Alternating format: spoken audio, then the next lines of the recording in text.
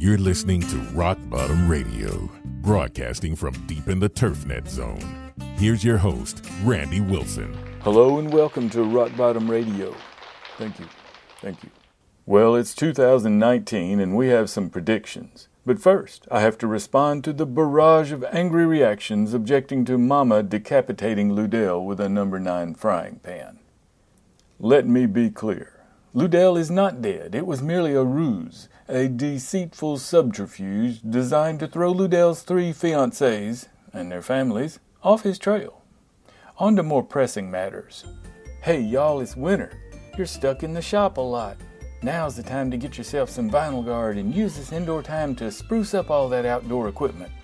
Oh, and listen to Rockbottum Radio while you work. In fact, you can listen to Frank Rossi's podcast and Dave Wilbur and John Reichman too, all while you Vinylguard your rake handles and yard markers and benches and all those other things. Okay, welcome back. Our first prediction for 2019? This will be the year that Momma, the current president of the Mystic Order of Greenkeepers, finally becomes aware of the resistance building to the way she runs our annual convention.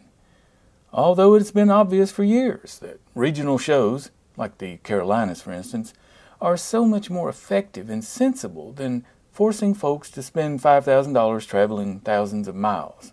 We are predicting that the days of Momma strong-arming vendors with threats of losing their convention booth placement if they don't buy ads in the Rockbottum Gazette are essentially over. Furthermore, I predict that Momma will have to stop charging $2,000 for a couch and a booth, and we can't keep sticking folks for expensive education that they can find on the net. I also predict it might be time for us to slip out of our silk pantaloons and powdered wigs and try to blend in with the commoners before the pitchforks and torches show up on sale at Giant Mart. I also predict this will be our last prediction show.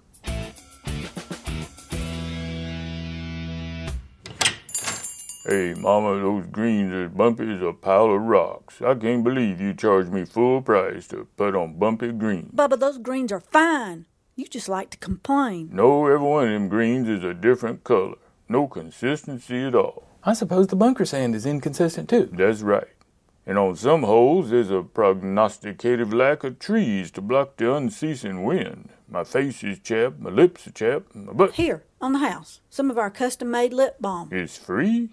That's what on the house means. Why, thank you, Mama. I wasn't expecting such momentous customer service. Yes, you was. That's why you complain every time you walk in here. You know you'll get something free. Well, you gotta admit that wind out there is vicious. No place to hide from it. Ooh, this lip balm is smooth and tastes kind of like lemon. That's not bad. There's another flavor, too. Can't quite pick it out. That other flavor you taste is Gorilla Glue. Helps control the complaining. You got any robot predictions this year? Yeah, the robots are showing signs that they will arrive in smaller, more affordable versions, kind of like swarm theory. And they'll probably have to have a guardian robot to protect the workers. Kind of like a sheepdog? Yeah. My other prediction is on the downside. Robots will have a severe impact on the local economy. That ain't the only downside. First time them robots get a taste of human blood, it's on. Like that story you wrote back in 2004. What was that called? Blade Runner. But it was set in 2044, not now. Hey, Webley Tuber over at Burnt Run said he asked your advice about them dead spots on his greens. That's right, he did. He wanted to know what I did when I had them same dead spots last year. What'd you tell him? Well, I told him I sprayed beer and soap and tater squeezings on the greens that had the dead spots. Webley said that's exactly what he did, and now every single one of his greens are dead. Yep, same thing happened here. Booferd, Mama said for you to get in there and wash some dishes. I don't wash dishes. You don't do what? I don't wash dishes. That's woman's work. Oh, Lordy Boof, you just want to die? Hold on, let me clarify. I don't wash dishes, I pull KP. I don't care what you call it. Just get in there. Our next prediction is, if you have ever studied economic cycles, you know a recession is overdue. But the good news is, golf will survive. See, people like golf. In urban areas, golf and parks are the last places people can experience the calming effect of wide open areas. Wildlife need golf courses, and so does the urban watershed, because golf courses are filters, giant filters. Walking in the open meadows of golf, hitting the ball, competing against others, the course, and yourself is relaxing and fun. But it's less fun when the whole thing becomes an expensive beauty pageant. But that's why golf will survive. There will be those who know how to be flexible, to adapt to the fluidity of an uncertain economic situation, to dial things back, in other words. How do we dial things back? Well, one strategy would be to study skeletal golf theory. You know, golf without the fluff, lean, agile, and strong. We will need to create contingencies like cross-training the crew to prepare for a period of reduced revenue. Oh yeah, there's a Rockbottum training film coming on that one. Also, golf course management corporations should investigate creating a whole new position in order to deal with robots. Some sort of IT technician who has spent enough time working on the golf course to blend the skills together. Top 10% courses will survive because there will always be rich folks even after a reset. The bottom 10 will survive because country club members at mid-levels migrate downward during recessions and setbacks because, they want to save money. By the way, Rockbottom did very well in the last recession. We picked up a lot of country club members. Those in the middle who can quickly adapt to an affordable golf business model like scruffy golf, as practiced by Rockbottom Country Club, will come out the other side as a golf course. Those who attempt to maintain the current state of the grooming arms race will become green space or tiny house developments. Because of the cost of land near the population centers, golf in the traditional 18-hole format might need to get creative. I mean really creative, not some of those turgid ideas the alphabets have spewed out in a panic. What if an 18-hole real estate course that's been walking the edge, even in good times, what if they cut back to 9 holes of scruffy skeletal golf? The homeowners might be much more supportive, especially if they weren't being asked to subsidize a bloated, unnecessary clubhouse with a $6,000 per month electric bill. Oh, and paying for a pro and grooming standards much better suited to big rich courses. We need to recognize that prior to the surge of artificial growth brought on by real estate investors in the late 80s, golf was a niche sport, and it did very well at that level. A scruffy golf course of the skeletal variety was where a lot of new golfers came from in those days. But the advent of the CCFAD put a halt to that particular recruiting area. However, we at Rockbottom Country Club predict that Generation Z has the potential to reinvigorate the game, but not at the hyper-expensive point at which things operate now. Gen Z is already showing a tendency toward common-sense conservative tastes. I've seen several toss their smartphones and dump the e-books for real books. Gen Z will probably enjoy scruffy golf, but not Las Vegas showgirl golf. At some point, it will become obvious that a lot of the stats issued by the big alphabets were off. We probably never had 29 million golfers. It's likely they were counting people who played once and quit, or people who had played putt-putt and visited a driving range, and anybody who filled out a survey saying they had contemplated playing golf at one point. In 1970, we supposedly had 20 million golfers. Now, according to who I feel is the most reliable of the golf analysts, we have 20 million golfers. We also have twice the population that we had in 1970, and probably twice the number of courses, so in effect, we lost half the number of players forecasted to fill up those courses. To sum it up, turning golf into big business using economic steroids damaged the game. But our prediction is that courting the Gen Zs using a more sensible, more fun type of golf like 1970 will bring back the greatest game. The modern drivers and the hot balls require a larger space. Real estate courses demand motorized transportation, and maintaining all that property takes a lot more resources. We should seize the moment. Bring in the Zs with some strategic downsizing, even if the big corporates wail and moan, or we can just keep doing what the alphabets and the manufacturers of playing equipment have been telling us to do because it's worked so well. I thought maybe you might like to go along tonight on a little adventure. We've been suffering from vandalism to our greens. mostly armadillos looking for grubs, and some of the guys were out there tonight hunting them. Armadillos can tear up a green some kind of bad, and since they're nocturnal, we don't have to worry about shooting golfers.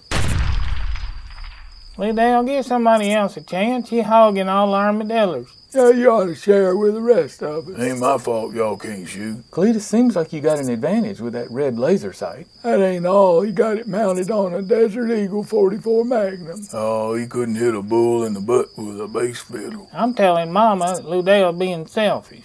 Mama, come here, this is Cletus. Mama, Ludell won't let us shoot armadillos. Hush, Cletus. You don't want her out here. Then nobody will get a chance to shoot. Hey, there's a big one. How you like that? He got away. No, he did not. Told you. It's a good thing them armadillos can't shoot back. It'd have killed all of you. I've been hitting them. It's just they armored like nature's little tank.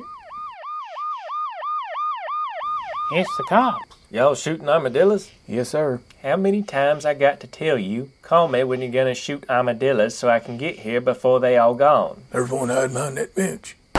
Stop. That's not an armadillo. That's a ball washer. They look alike. Do they make Kevlar Vinylguard? Wait, I'll get my spotlight. That bench is ruined. We don't need benches anyway. It just slows the game down. Now there's something over behind Booferd. That's a goose. We can't shoot geese. Dadgum, Burnell, you don't need full auto to kill a goose. He was obstructing justice. I'm going home. Fella ain't got a chance. All these aging Rambos running loose. That's just as well. We got the armadillo that was tearing up 13 Green. All right, everybody back to the shop. Ludell, you skin them, and Booferd, tomorrow we'll have a lunch special on, stew. Right, you go ahead. Good to the lady at 46 South Road. Copy that, I'm on the way. Sorry, folks, gotta go. Somebody reported gunshots around here somewhere. Hello, Christmas armadillos. Or two, you got most of them. On the way back, let's stop and do some Christmas caroling at the trailers next to 15 Fairway. Maybe they'll give us some eggnog. Christmas is over, Boof. Ain't neither. It's Christmas till New Year's. Ain't you never heard the 12 days of Christmas? Oh, all right. Let's hit old man Ledbetter's place first. He could use some cheering up. And he's got that vodka eggnog. Why does he need cheering up? Well, his name's Marion P. Ledbetter, but in school we called him Mary P. Bedwetter, and he still holds a grudge. Normally, folks with a name like that turn out to be middle linebackers in the NFL. You know, like that butt-kiss feller. Hey, Bedwetter, give me some of that eggnog.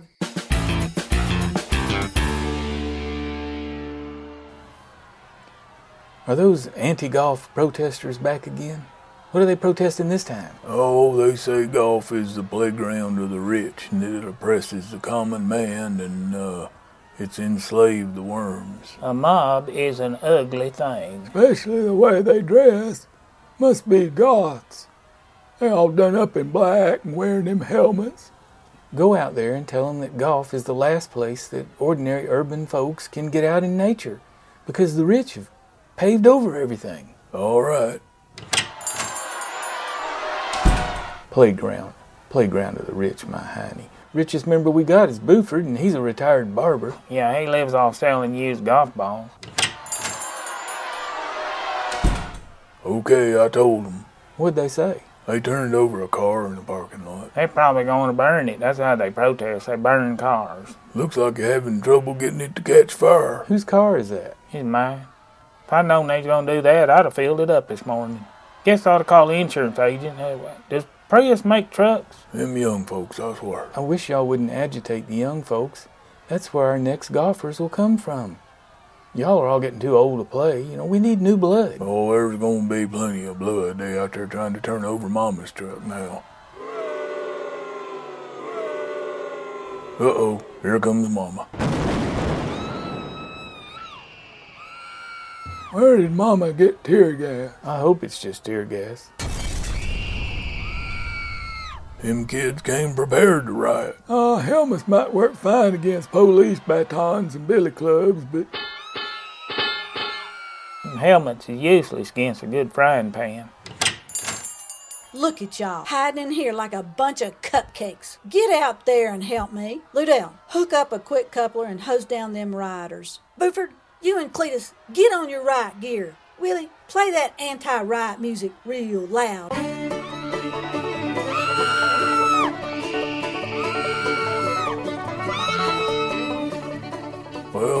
they go. Must be why Portlandia's out of control. They ain't got no psyop music like we used on Noriega. Hey, y'all, what is that contraption in the restroom? I think it saluted me. That's part of our customer service upgrade. It's the latest thing from Japan. A new high-tech restroom facility. It recognizes you, automatically raises or lowers the seat. It auto-flushes, and it works with an app for your phone, allowing you to preheat the seat. What in Sam Hill do we need that for? It also has an auto bidet. A big day? No, a bidet. Think of it as kind of a pressure washer that also dries you off. I think I'll just go out back. No, that's illegal now, ever since the health inspector fell in the honey tank. Come on, give it a try. Push that button that looks like a red cross, and see, that activates the medical diagnostics. It takes your vitals. I need my vitals. No, your vital signs like temperature, heart rate, blood pressure. It also analyzes other stuff. What are you talking about? Never mind. Did I mention it can talk? A talking commode. Well, if that don't beat all. Welcome, take a seat. Well, if you don't mind. Temperature is 98.7. Heart rate 75. BP 120/80. I wish you'd shut up. I can't concentrate. You seem tense. Would you like a massage? Hey, stop that. You can't. That's embarrassing. I'm a deacon at the Baptist church. Hey, who's in the robot water closet? Cletus. He's been in there a while. Maybe you ought to go check on him. I'm not going in there. He might have eminent domain. I'm activating the emergency deodorizer. Don't do that. I can't breathe. Then we're even. Reminds me of my wife used to burst in spraying that lilac juice everywhere. I'm choking. It's the worst ever. What are you doing now? What's that? I think I forgot to hook up the warm water to that bidet.